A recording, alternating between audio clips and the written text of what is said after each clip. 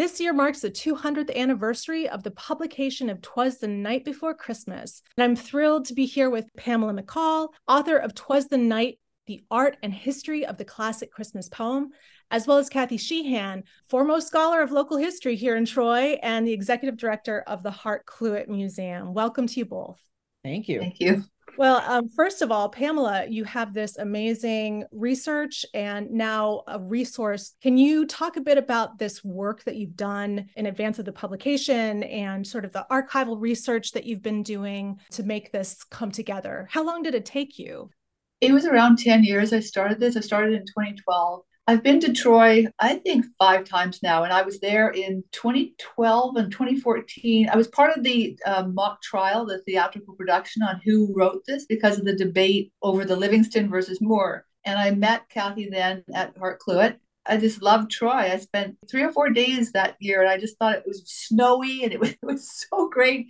So it was just, an interest in Troy, and I've maintained that interest in Troy. I think it's a really interesting community, really supportive, and the tie to the poem. This poem is Troy's. It was published, as Kathy and I, December the 23rd of 1823 by the editor Orville Hawley in the Troy Sentinel, and the building's still there. It's a different company in the building, but it really is Troy's. You are the epicenter of this entire thing. Although Moore is from Chelsea, the poem was first published for the world, and what's so fascinating is that Orville Hawley wrote this great preface, and his glowing preface is what followed the poem around for the first republications and put fire under it.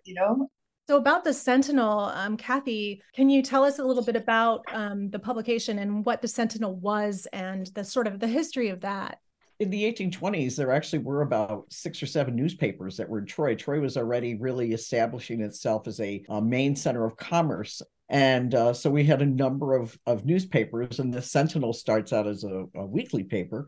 Then it does go to, their papers are published in the morning and evenings and things like that. Orville Luther Hawley is this, really amazing publisher that's there until the 1830s. So, yeah, so from our end, the story, even when we had the mock trial, it was, it's like, okay, well, was it Livingston? Was it Clement Moore? I think it was Moore myself, but no one has disputed that it wasn't first published in Troy. And in December 23rd of 1823, as Pamela was said. So that's really, we like to hang on to that one. And the way it came to the Troy Sentinel was through Harriet Butler, who was a family friend of the Moores, and wwho we believe that she visited the Moore home and possibly transcribed it from the family album in the front hall, and then made her way back to Troy with this copy. And then, as unbeknownst to Moore, gave it to Orville Hawley, or possibly Sarah Sackett gave it to Orville Hawley as well. So we're not too sure about all of these details. There's some documentation that supports all of this. Well, the other thing that it's exciting for us is Myron King. When you think of, you look at the illustrations, but the very first time is when Myron King does this in 1830. And so you get that first image of the sled going over the rooftops. And, you're right. Everybody's kind of taken that in interpretation in so many different ways. But that was the first time. So I love that. And he himself, Myron King, has this amazing, matter of fact, he is the engraver for Lafayette's badge for the visitation that's in, as well as he did, he had an incredibly long career doing wonderful engravings for early transits, Millie Bells, and, many. What's fun about Myron King, too, is that Myron King, when you open up the Troy Sentinel for December 23rd of 1823, and you open it up, well, over on page 2, across from the poem, is a little advertisement with it said, "Hi, I'm new to Troy. I'm an engraver. I'm looking for business." And if you look across the page at the poem, like that he would be immortalized for the very first illustrator of this very famous poem. Little did he know, that his future, his legacy was, on the opposite page, waiting to be illustrated by him. When did the planning start for what's coming up? Can you just talk a bit about how that collaboration came to be? And well, we talked about it when Pam came last year and did a book signing for Twas the Night. And we already knew that we were going to be, doing the Green Show. And when I say doing the Joe. This is the 50 members of the Van Rensselaer Garden Club who decorate our historic 1827 Federal style townhouse, and they're taking each stanza of the poem, and the ladies in that committee in the room do an interpretive decorating, and it's all fresh greens, which is also really unique. I had told Pam that was what our intention was already, and she immediately said, "Oh, good, I'll come back." Then we had to get the Rensselaer County Regional Chamber of Commerce on board. We said, "Look, this is huge. This is the 200th anniversary. This should be the theme, all the way through." So you mentioned the annual Greens show, Kathy. This has a rich history of its own, and I'm just wondering if you can talk a bit about that. What has been done in the past to celebrate 'Twas the Night?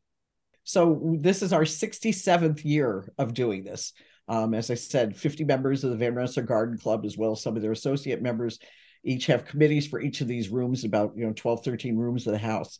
And we have a different theme every year, but every 10 years we have celebrated a visit from St. Nicholas. And I know that when they did this, looking through their minutes, they did the math. So they knew we would be coming up on the I'm sure they were hoping that we were coming back, on the 200th anniversary. So it's just an amazing community event. We are the impetus for the Troy Victorian Stroll. And now the Victorian Stroll, thousands of people are down for that. And everybody says this is how they start off their holiday season, by coming to see the Green Show, and then, of course, participating in the Victorian Stroll.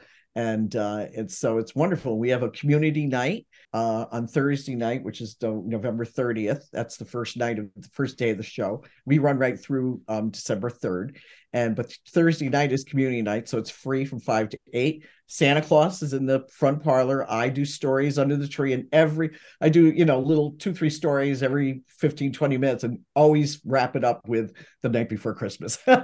Even when it's not the big 10th anniversaries or the 200th, we always do it. Everybody, says it in unison. The parents and grandparents, everybody's kids sitting on the floor. It's really, it's magical that evening. It really is. Pamela, you also have quite a bit going on when you're in Troy. Can you give us an overview? What's happening where?